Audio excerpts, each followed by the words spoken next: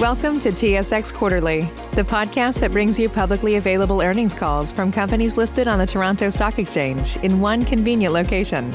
Gone are the days of looking through confusing websites. You'll find the important information right here. Enjoy the call.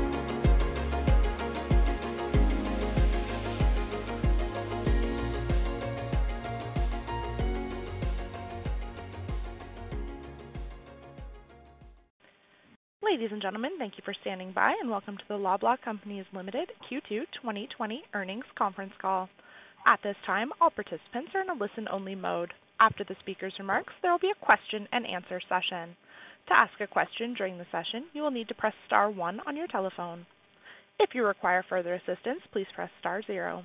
I would now like to hand the call over to your speaker today, Roy MacDonald. Thank you. Please go ahead. Thank you, Megan, and good morning, everybody. Welcome to the Loblaw Companies Limited second quarter 2020 results conference call. Joining me this morning is Galen Weston, our Executive Chairman, Sarah Davis, our President, and Darren Myers, our Chief Financial Officer. Now, before we begin the call, I would like to remind you that today's discussion will include forward-looking statements, which may include, but are not limited to, statements with respect to Loblaw's anticipated future results and the impact of the COVID-19 pandemic. These statements are based on assumptions and reflect management's current expectations and are subject to a number of risks and uncertainties that could cause actual results or events to differ materially from our expectations. These risks and uncertainties are discussed in the company's materials filed with the Canadian securities regulators. Any forward-looking statements speak only of the date they are made. The company disclaims any intention or obligation to update or revise any forward-looking statements, whether as a result of new information, future events, or otherwise, other than what's required by law. Also, certain non-GAAP financial measures may be discussed or referred to today, so please refer to our annual report and other materials filed with the Canadian security regulators for a reconciliation of each of these measures to the most directly comparable GAAP financial measure. And with that, I will turn the call over to Darren. Thank you, Roy, and good morning, everyone. I'd like to start again by thanking our frontline teams and the broader organization who continue to ensure we deliver the services Canadians rely on in a safe and secure environment. For the quarter, we continue to see elevated sales with a continued shift in food to conventional formats and significant growth in our e-commerce platforms. The pandemic has changed consumer behavior, impacting our mix of sales, which combined with our elevated investments in COVID-related costs has put pressure on our financial model in the second quarter. On an adjusted consolidated basis, our reported revenue grew by 7.4%, adjusted EBITDA declined 13.5%, adjusted net earnings decreased by 28.7%, and adjusted earnings per share decreased by 26.7%. Our same-store sales in drug retail decreased 1.1%. Front store same-store sales grew 3.3%, while pharmacy same-store sales were negative, declining by 6.2%. For the front store, the mix of sales changed as we delivered strong growth in food and HABA, while we experienced pressure in cosmetics and OTC. In pharmacy, revenue was impacted by stockpiling in the first quarter and certain COVID-related changes that negatively impacted sales. Food retail same-store sales grew 10% in the quarter. Food sales growth included significant changes within the category mix and the benefit from strong demand for essential food categories. Consumers purchased fewer non-essential products and demand shifted towards conventional formats, with our market division delivering strong same-store sales growth of 18.8% and our discount division growing 4.9%. Our average article price was 4.6% for the quarter. The average article price increase reflected a change in sales mix in the quarter related to the pandemic. Food retail basket size continued to show an increase during the quarter, while traffic continued to be negative. Total gross margin was 29.6% in the quarter. Excluding the consolidation of franchises, retail gross margin declined 90 basis points compared to last year. Our margins were negatively impacted by the change in our mix of food and drug sales and declines in both our food and drug rate. In food, our grocery trading margins were flat, while our rate was negatively impacted by lower sales in right-hand side categories. Drug gross margins were impacted primarily by front store mix, driven by lower cosmetics and OTC sales. Retail SG&A as a percentage of sales was 21.3%. Excluding the benefit from franchise consolidation, our retail SG&A rate increased 90 basis points, primarily driven by higher operating costs related to COVID and costs to support the accelerated growth in e-commerce, partially offset by the sales lift in food, benefits from our ongoing process and efficiency initiatives, and certain timing of expenditures. During the quarter, COVID-related costs increased our spending by an estimated $282 million. The significant and accelerated growth in our e-commerce business has led to an increase in cost to support the rapid scaling of our capacity to meet demand. We continue to focus on meeting the demands of our customers and have a number of initiatives in place to improve the productivity of the model over time. Retail EBITDA decreased $151 million, and EBITDA margin came in at 8.3%, a decrease of 200 basis points compared to last year. Moving to PC Financial, revenue was $233 million, down $51 million in the quarter, as credit card spending was lower with less interchange income and credit-related fees, as well as lower sales within mobile due to the partial closure of kiosks. Adjusted EBITDA contributions declined $8 million year over year, driven by the revenue decline. Adjusted consolidated EBITDA margin was 8.5% in the quarter. Normalized for the consolidation of franchises, EBITDA margin declined 190 basis points compared to last year. In the quarter, IFRS net earnings available to common shareholders was $169 million, a decrease of 40.9%, and fully diluted earnings per share were 74 cents, a decrease of 26.7%. Free cash flow was strong with $334 million generated in the quarter, in line with the previous year. Our liquidity remains strong, supported by a strong balance sheet and the ability to generate significant cash flow from our operations. As of Q2, Loblaw's consolidated cash and short-term investments balance was $2.6 billion. Note that subsequent to quarter end, we repaid a $350 million note that we had refinanced in the second quarter. The company did not repurchase any common shares during the quarter. Looking ahead, there remains a high degree of uncertainty about the duration and the impacts of the COVID-19 pandemic on the Canadian economy. We expect continued volatility in our business as shopping behaviors evolve, as does the demand for the types of products and services we provide. In the 4 weeks following the end of the second quarter, sales growth and mix continue to evolve as restaurants began to reopen. Food retail sales have continued at elevated levels, but have experienced a modest tapering of growth rates, and drug retail has experienced continued improvement compared to the second quarter same-store sales growth rates. As we continue to navigate through the COVID crisis, our focus is on doing the right things to protect our colleagues and our customers. In the first 4 weeks of the third quarter, we saw approximately $20 million in incremental costs related to safety and security in our stores and DCs. Both our process and efficiency initiatives and our CapEx program continue, and we are investing in our long-term strategic initiatives, which in large part have been validated through the pandemic. In conclusion, this remains a challenging and dynamic time. We are confident we are doing the right things to protect our colleagues and customers and to position our business to meet the future needs of consumers. While we expect short-term challenges, we are well positioned to continue to help Canadians navigate through today's extremely challenging time and to continue to build on the foundation that positions us well for the future. I will now turn the call over to Sarah. Thank you, Darren, and good morning. If you think back to the start of the second quarter, we were just getting past unbelievably high volumes of panic shopping and, of course, the early stages of a global pandemic. We were implementing safety protocols, introducing pay premiums, changing operating procedures, and we were beginning to close departments in our stores. We were seeing very inconsistent buying patterns. The quarter ended with the gradual easing of restrictions and the general sense that we were establishing a new normal. We fared well, with strong underlying performance in the face of unexpected challenges. More importantly, the quarter was a major confidence builder, underlying the strength of our strategy. In digital retail, on a strong base, we nearly tripled e-commerce sales. I'll come back to that. In connected health, we ramped up virtual care and pharmacy assets, experiencing great uptake and doubling digital pharmacy volumes. And through our payments and rewards initiative, we delivered personalized connections and value when they were needed the most. We've been building these initiatives for years, and it was rewarding to see them gain such meaningful momentum in such a short period of time. As you've heard, our revenue growth was substantial but uneven. The impact of COVID on our business mix resulted in inconsistent growth in food and negative pressure on the drug business. In drug, we saw a decline of 1.1%, with front store growing 3.3% and RX down 6.2%. There's no question that our usual strengths in these areas were dampened by COVID.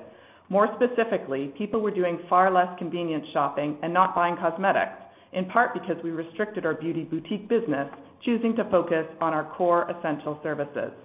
In pharmacy, prescription sales declined as people worked through some stockpiling from Q1, visited doctors and hospitals less, and as fill days were temporarily reduced from 90 days to 30. We've begun to see strength in convenience, beauty, and scripts, and we believe the Shoppers business is primed to regain its momentum. In food, we saw strong same-store sales growth of 10%, with distinctly different performance between our discount and market divisions. Since the onset of COVID, discount stores have been challenged by a swing in shopping habits towards full-shop conventional stores. Customers are making that choice, even at a cost. Further, there was an overall lag in non-food categories, which are an important part of our larger format discount mix. Like our drug business, we have complete confidence in the strength of our discount food network, which accounts for about 60% of our supermarket business. Given this sales mix, we are disproportionately exposed to a shift from discount, but we are also uniquely poised for a swing back. By choice or necessity, discount shoppers will return to discount banners, and we will be there for them when they do. We are already seeing the start of a return to discount, and we expect that to quicken if the economy tightens in any meaningful way. Our competitors are investing in the discount sector, and we intend to maintain our share. Moving to conventional, our market division was a clear winner in the quarter, showing consistent strength across the country. It was not only our strongest performer internally, it took considerable share from the market. At the same time, it hit record high levels of customer satisfaction. As Darren mentioned, market division was also a standout in the shift to e-commerce, which was another bright light for us company-wide. In the quarter, our e-commerce business grew 280%, and year-to-date we have reached $1.2 billion in e-commerce sales, surpassing our 2019 full-year achievement of $1 billion. We are on a run rate of sales that we did not expect for years. Our national platform has proven to be flexible and scalable, providing our customers same-day service and a choice of pickup or delivery because we know that one size does not suit all. Tripling e-commerce sales years ahead of plan brought incremental costs to the business. We scaled every aspect of our PC Express offering, from labor to technology to micro-fulfillment centers. All of these costs were anticipated, they just weren't expected so soon. This creates a short-term headwind with long-term promise. These are costs that we are willing to bear, as we know this is and will continue to be an area of competitive advantage. COVID dynamics, from investments in safety to the cost of building e-commerce to changing shopping patterns, mean we need to keep our hands on the financial and operating levers. We need to tighten and loosen our grip as we see risk and opportunity. We are doing just that. Fundamentally, this whole experience has given me a great deal of confidence in our underlying business, the strength of our people, the mix of our businesses, the discipline of our process and efficiencies commitments, and our exciting investments in e-commerce, connected health, and payments and rewards. Our strategy remains relevant and promising. I'll close by saying that there has never been a period of time where we have received more feedback from our colleagues and our customers than we have over the past 3 months. Our customers have given our colleagues huge and well-deserved credit for all we have done. In turn, our colleagues have appreciated the support they've received. As a result, we are getting record results in our customer service and our colleague engagement scores. Thank you. I'll now turn the call over to Galen. Thank you, Sarah, and good morning. Conditions in the second quarter were unusual and challenging, and I want to begin by thanking the 200,000 colleagues and the leadership at all levels that carried us through. The team's performance was nothing short of remarkable. The quarter confirmed the fundamental importance of a strong core business. There were consumer shifts that favored our market stores and COVID conditions that slowed discount and shoppers. But at the peak of the crisis, more Canadians turned to us to stay healthy and well-fed than any other grocer. We believe this was a function of strong fundamentals, a no-compromise approach to colleague and customer safety, and the strength of our forward-looking strategy. The last 4 months confirmed that the commitments and investments we've made over the last few years will deliver a long-term competitive advantage. On a billion-dollar run rate, our e-commerce business nearly tripled. Patients and provinces turned more and more to Shoppers' virtual care and pharmacy services, and customers are clearly leaning towards digital promotions and value generation that only PC Optimum can provide. These trends will not reverse. As Sarah mentioned, maintaining the strength of our core business while simultaneously pressing our strategic advantages will require continued thoughtful investment. We remain resolute in our commitment to do so, with long-term value creation as our primary objective. Thank you, Galen. Megan, could you now open the lines for questions, please? Certainly.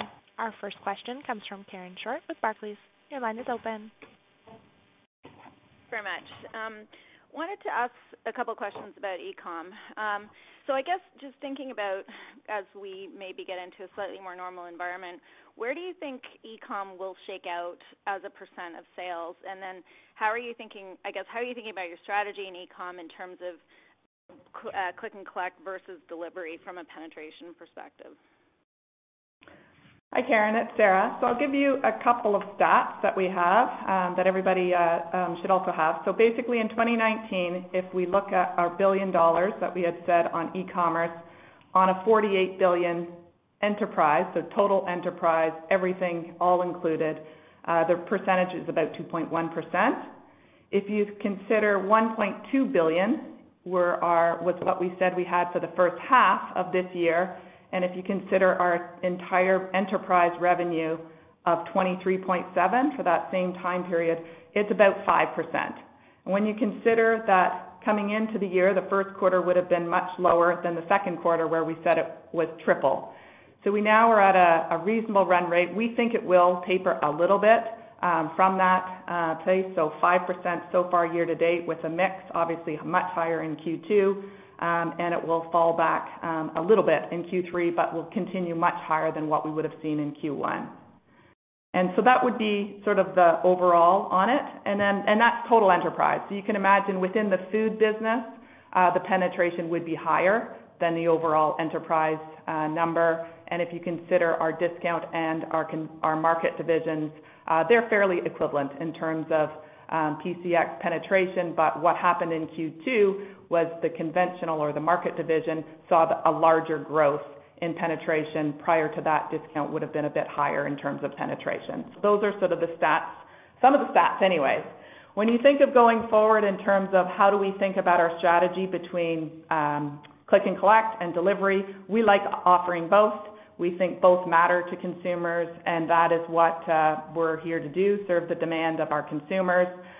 We saw an increase in delivery, the offer of delivery during COVID, which was higher than the increase in PCX, but it's still on a much lower base. So for our business, the largest proportion of our e-commerce in grocery would be done, still continue to be done through click and collect. We expect that will continue as we go further, but as we said, we're open to demand in either spots in terms of making sure our customers get what they want. Okay, and then that's very helpful, thank you. And then looking at margins and overall, so obviously you've given us the 19 or 20 million, I guess, in COVID costs for the 4-week period into 3Q. So I'm assuming that's what we need to embed for all 3 periods in 3Q on the SG&A front. So then the question is really gross margin, which seems to be more of a wild card. How should we think about gross margin pressures going forward?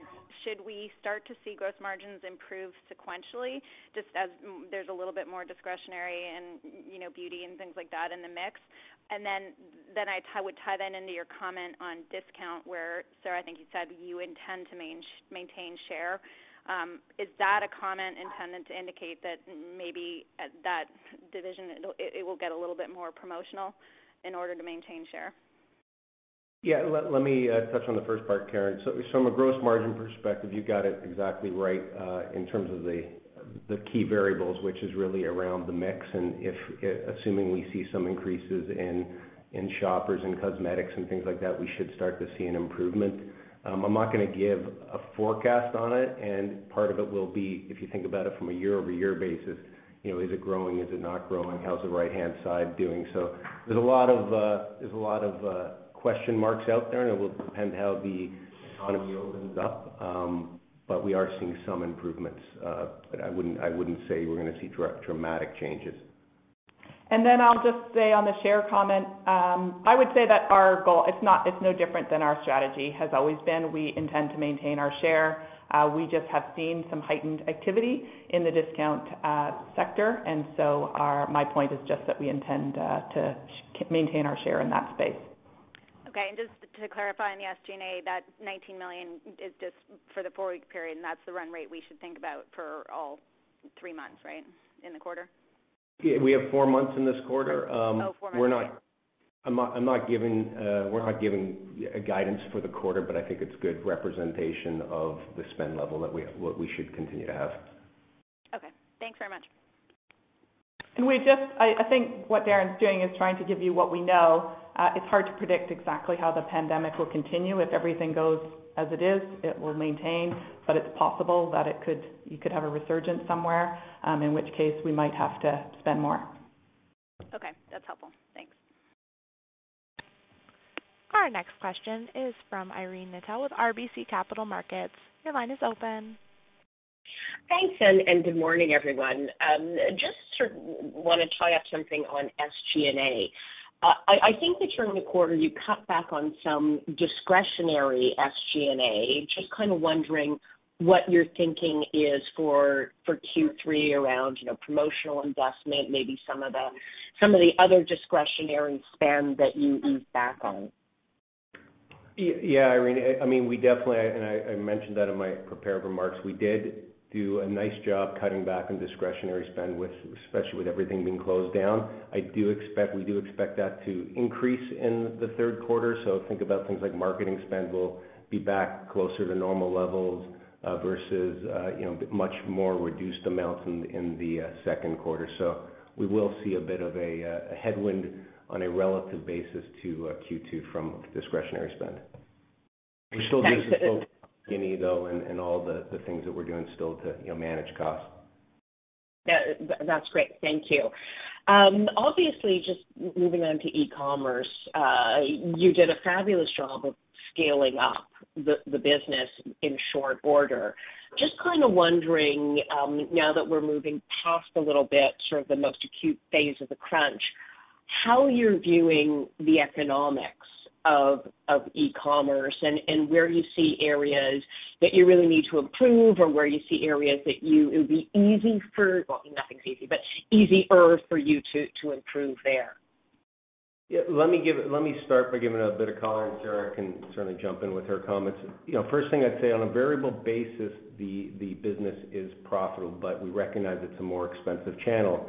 And certainly, as Sarah mentioned, as we've accelerated multiple years really within a quarter, there's been a lot of costs and effort thrown into that, including multiple MFCs and lots of changes within the business. So right now we are still focusing on meeting the customer demand, on improving the service, but over time we see those things maturing and getting the model more economic.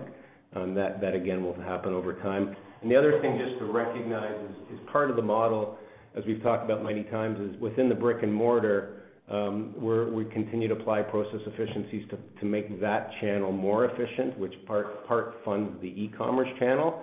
And just given the accelerated pace of this increase, obviously that hasn't happened yet, because this is multiple years within a quarter.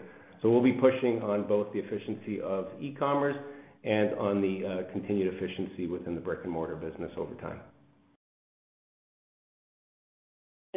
That's great. Thank you. And then just one final one for me, please. We did have an announcement from Walmart earlier this week around significant investments to scale their e-commerce capabilities, but also on store renovations. And so just kind of wondering what your view is of your discount footprint and whether you need to accelerate any investments in store renovations or, coming back to Sarah's or the commentary around you will invest to hold on to your share. Okay, good morning. So I think from our perspective, we spend about $1.1 billion every year in terms of our capital expenditures. In terms of what we spend it on, part of that would be renovation. So we actually feel that we're in fairly good shape in terms of our renovation cycle. There might be some areas that we think we need to spend some extra money, but I wouldn't think about it as being a big additional CapEx spend for us. In terms of making sure that our assets are ready, we feel like they're in pretty good shape. And I think what Walmart was doing in their announcement was grouping a few years together to get to, the $3.5 billion that they were announcing as well. So when you think about ours, $1.1 billion a year, that's part of our normal course. Renovations would be part of it. Our e-commerce, any expansions in e-commerce would be part of it as well. That's great. Thank you. Your next question comes from Michael Van Aelst with TD Securities. Your line is open. Yes, thanks. I just wanted to touch back on the e-commerce side. I know you touched on the economics, but there was a report out recently that said that the MFCs are the more efficient economic model when it comes to e-commerce and groceries. And I'm wondering if you have any early insights that you can tell us from your testing of the MFC, and if you have made any decisions yet as to your long-term use of them. Hi, Michael. It's Sarah. So I would say we have, so as I mentioned, we did actually open one automated micro-fulfillment, and then we actually added 4 manual ones in order to amp up our capacity. So together, they now pick orders for 20 high-volume locations in the GTA, and they are operating at greater efficiency and speed than what we're seeing in store. So we like what we're seeing, but it's still pretty early days. They were very quickly put together. Well, the automated one was more planned, but the 4 manual ones were very quickly put together. So still some early days. We feel like there's lots of opportunity to enhance that. So I think it would be part of our strategy, but no specifics on a rollout yet. And the automated versus manual economics? Right now, the automated is performing picks quicker than the manual, but it comes with a capital cost. So it's just figuring out the all-in. Can we get the manual to be as efficient as the automated? Is it worth the spend? It might be worth it in a few very high-dense areas in Canada to have the automated fulfillment center, but micro-fulfillment center, but it wouldn't be something that we would have widespread across the country. At least that's what we're thinking right now.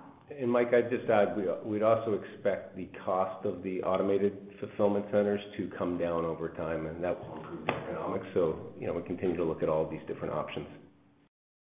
Okay, great. And then you also touched on the right-hand side of the store.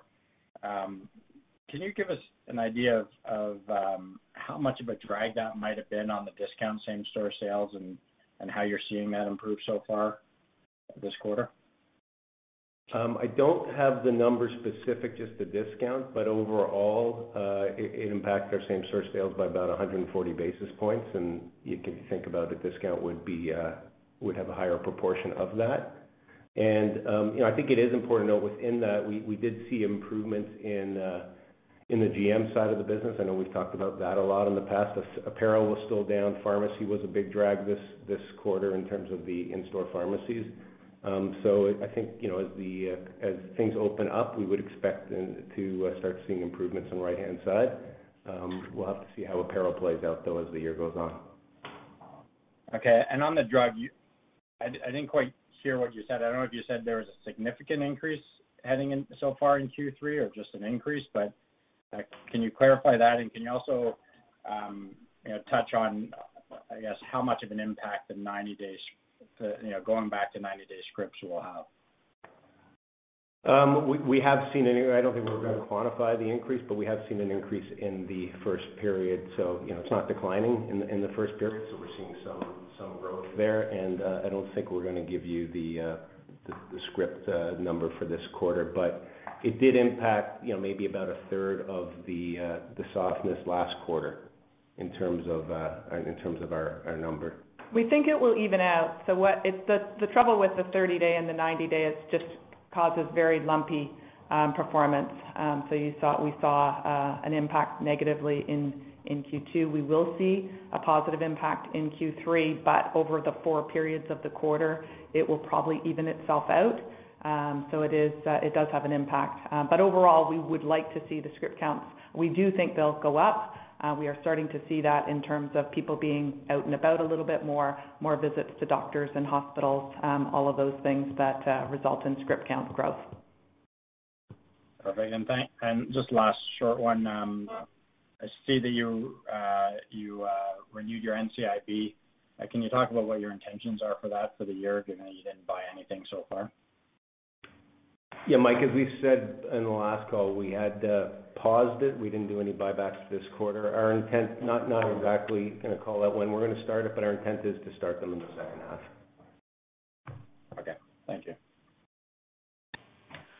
Your next question is from Mark Petrie with CIBC Capital Markets. Your line is open. Hey, good morning. Obviously appreciate that the sales mix is pretty volatile and has had a pretty material impact on gross margin. But separate from the mix, could you just talk about the margin performance within, some of the major buckets of your business within both food and drug, please?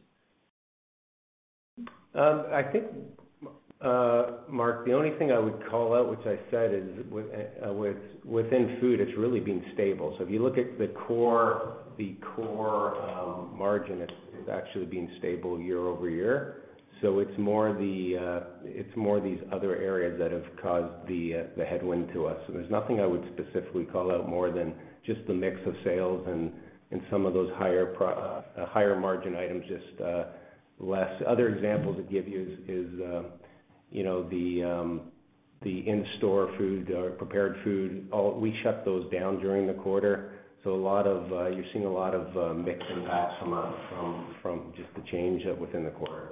And I'd say on the drug side, on Shoppers' side, no, same answer. No specific change in margin in terms of margin on food or margin on beauty or margin on the RX. It's just that the mix was so different in that, front store was up, but beauty was down and drug was down, and so has an overall a negative impact on margin with, food being a lower margin than either RX or beauty. Okay, thanks. Thanks for all the comments too on the e-commerce business. That's really helpful. I guess somewhat different but related. I'm just curious how all of that growth in the digital part of the business affects how you think about your promotions and marketing strategies. And obviously, you've shifted some of your flyers to digital. The loyalty program gives you flexibility in terms of reaching customers. How has all of this affected how you think about sort of marketing and promotions? Well, I think how we feel is that the fact that we've invested this money in sort of our payments and rewards part of our strategy, we feel very good about it because during the pandemic, it did give us a voice to be able to talk to all of our customers through the loyalty program. It allowed us to, in some parts of the country where paper flyers were not allowed for periods of time, it allowed us to continue with digital flyers. We have continued in places where it worked unbelievably well to be able to have that direct relationship with customers, customized personal offers for customers to come into our stores. So we are trying it in a few parts of our business, not going back to the paper flyer. So we'll see how that goes. But right now we feel quite confident in that it does give us a voice to be able to reach our customers in a different way, tell them a different story. So it will have an impact on our marketing going forward, as you highlighted. It does give us a new avenue, so we're quite pleased with that and how it worked through Q2 and through the pandemic. Thanks for that. The other thing I wanted to ask about, there's two other things, but the first is Loblaw Media, and just wondering, we haven't really heard too much about it. I'm just wondering if you can give us an update about how that has has evolved over the course of the year so far as it's begun to roll out? Yeah, I would say we haven't provided it because it really wasn't a highlight in the quarter. As you can imagine, it wasn't our focus area or the focus area of any of the CPG companies that we partner with. So I would say more to come on that. We'll give you a better update in Q3, but it really wasn't a focus area for us as we went through the pandemic in Q2. But are you in a position now where it can become a bit more of a focus for the second half of the year and then into next year? Yes, absolutely. So media is absolutely part of our strategy. Just wasn't the area we worked on in the quarter. So absolutely. Yeah, understood. Thanks. And then just last, with regards to connected healthcare, I mean, it's obviously been a huge focus for you guys over the course of the last number of years. Clearly, the pandemic has put digital healthcare sort of at the forefront.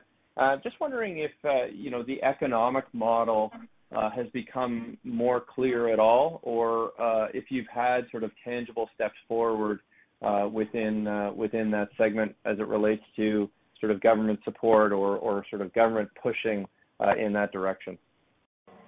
Okay, so a couple points there. So first off, I would just highlight that digital health is still a relatively small part of our business, but what we are looking at is large increases in demand. So that's what we saw in Q2, and of course that gives us confidence. And when you think of our digital pharmacy volumes doubling, we also saw an increase in patient-physician video services that we offered. We're up 10 times what we would have seen pre-COVID. We also entered into 2 partnership offerings with primary care and mental health services digitally, so with Silver Cloud and Maple, and those resulted in more than 500,000 Canadians who actually went on to see those services. So we're definitely seeing demand for some of these areas in health. And then the other thing we're seeing are 2 trends. So one, consumers who are willing to pay for some of these health services, which is clearly a positive trend.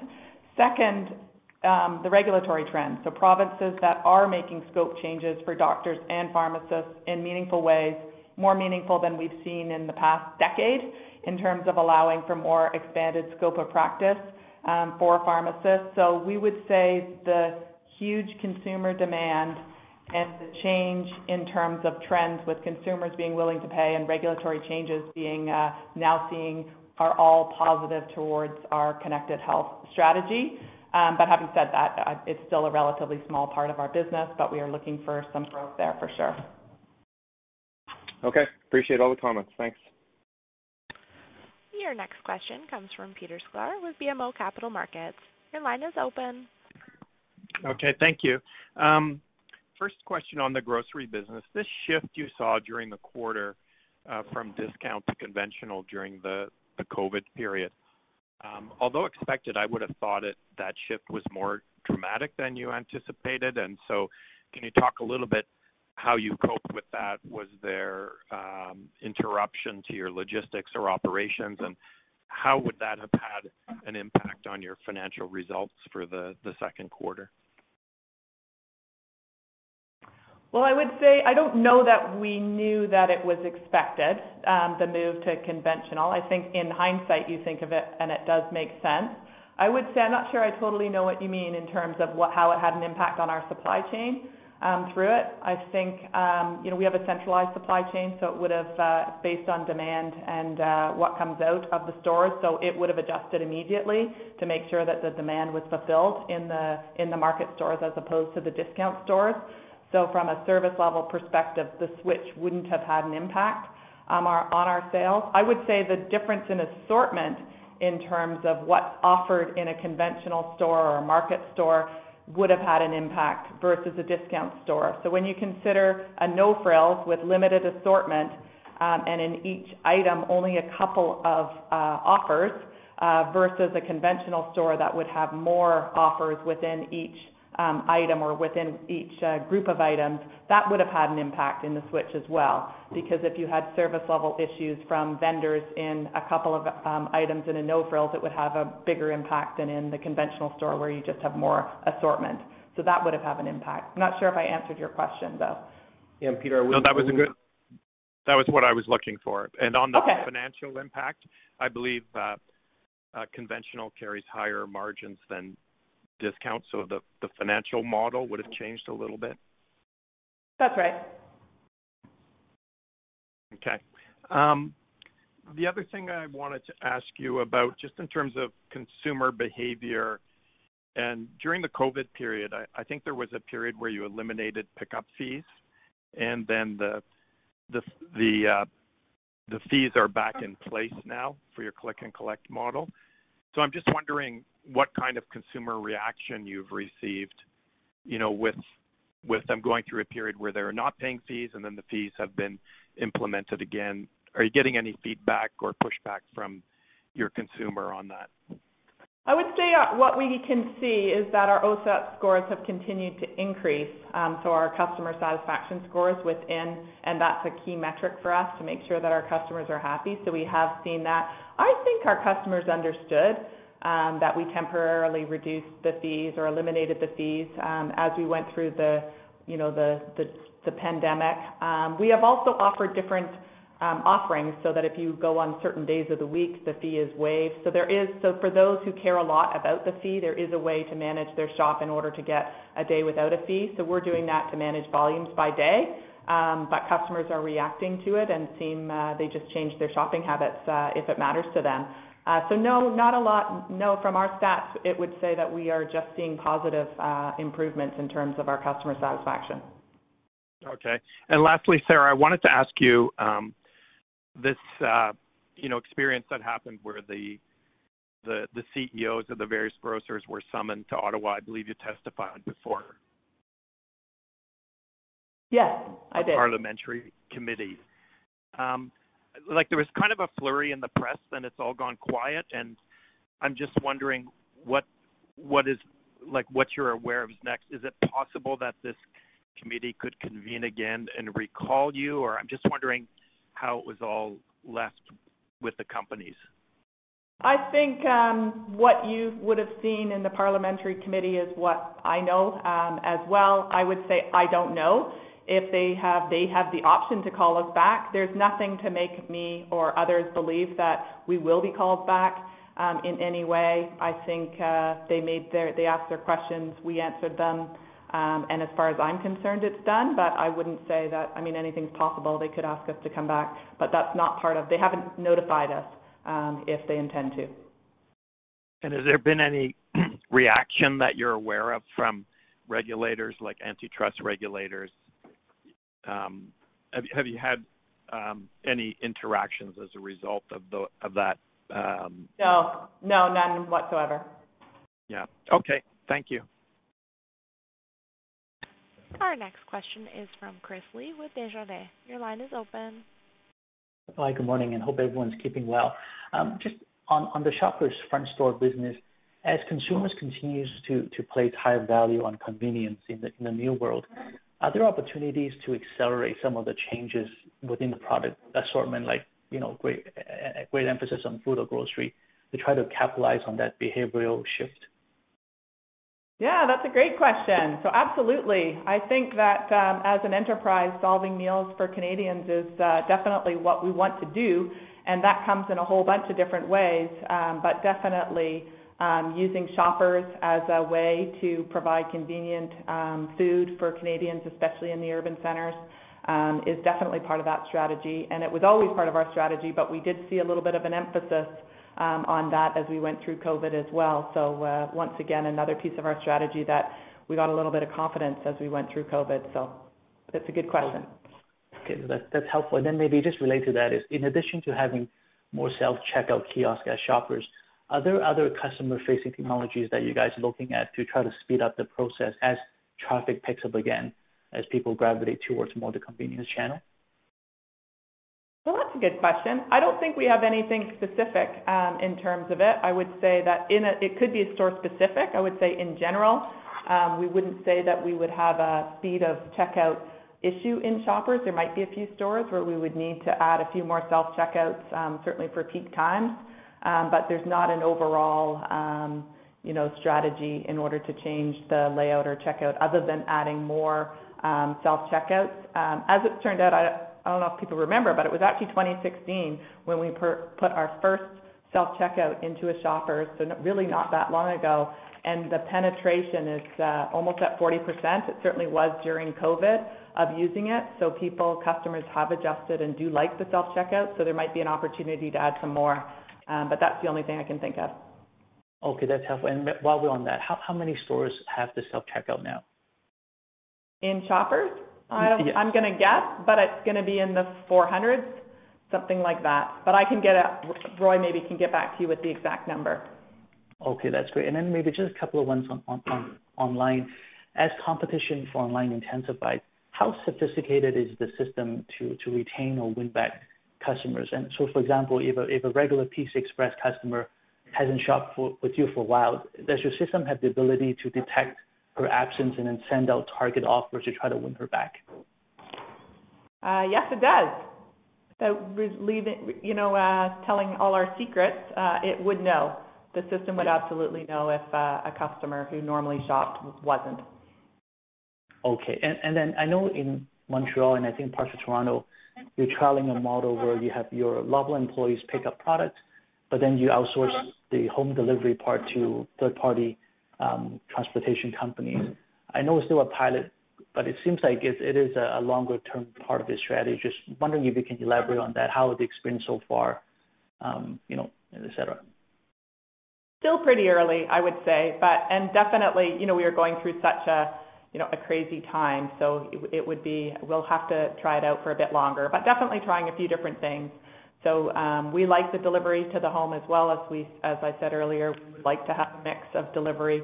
Instacart has been a very good partner to us, so we'll continue in that partnership. And then we are trying a couple of the urban centers, our own delivery outsourced to a third party, but picked by us, yes. So far so good, I would say.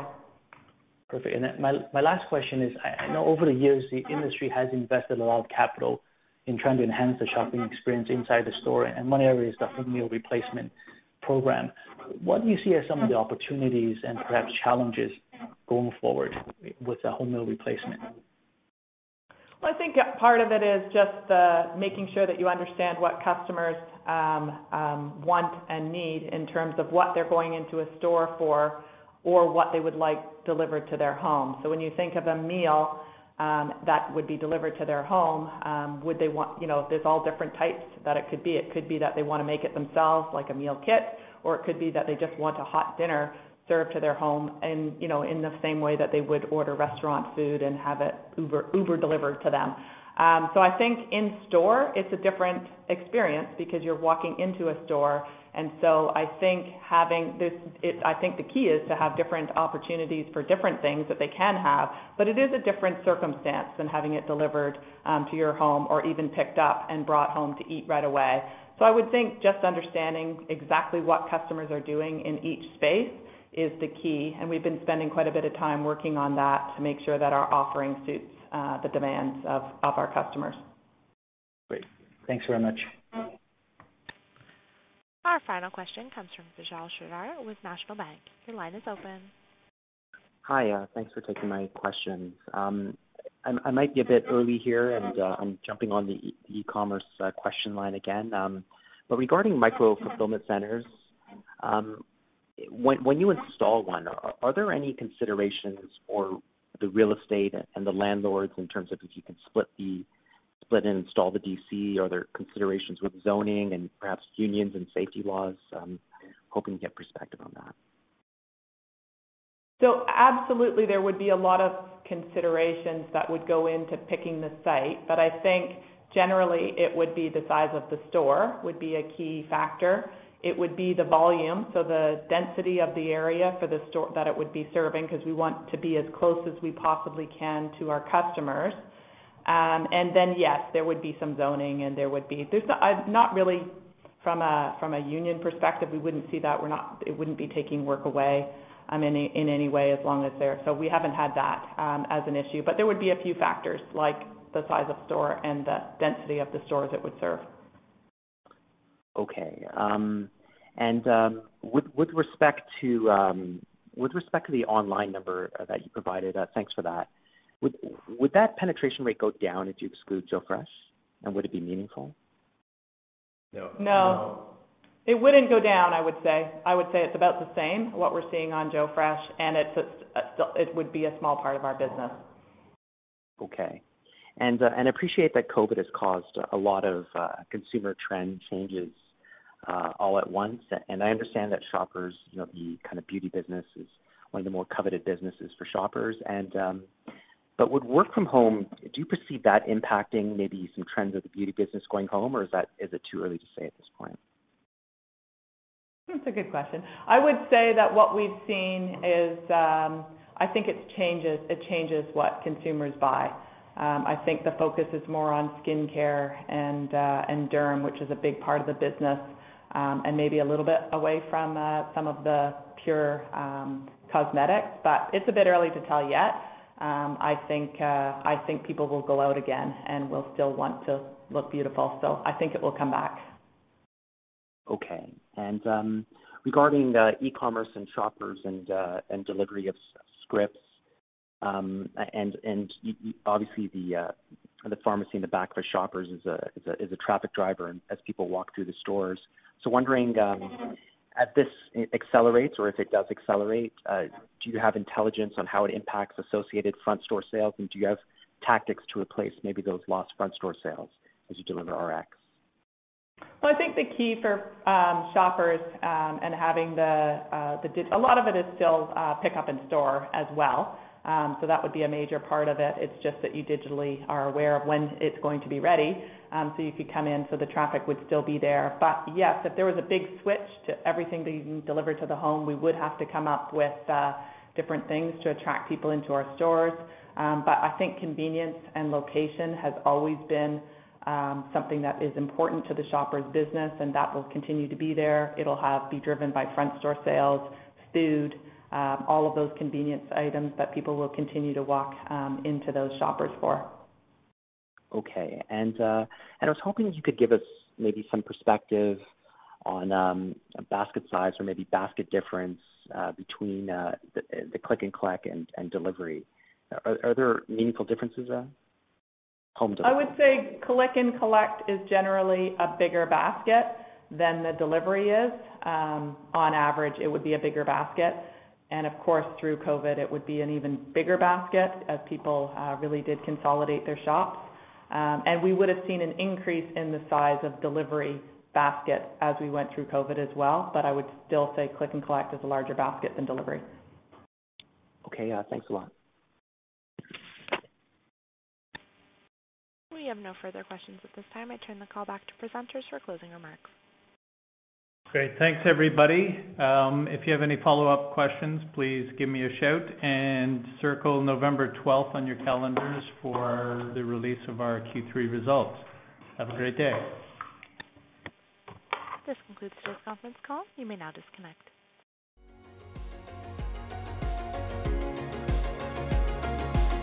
Thank you for listening to TSX Quarterly. If you enjoyed the cast, remember to leave a good rating. And remember, for any additional inquiries, please consult the company's investor relations section on their website. See you next time.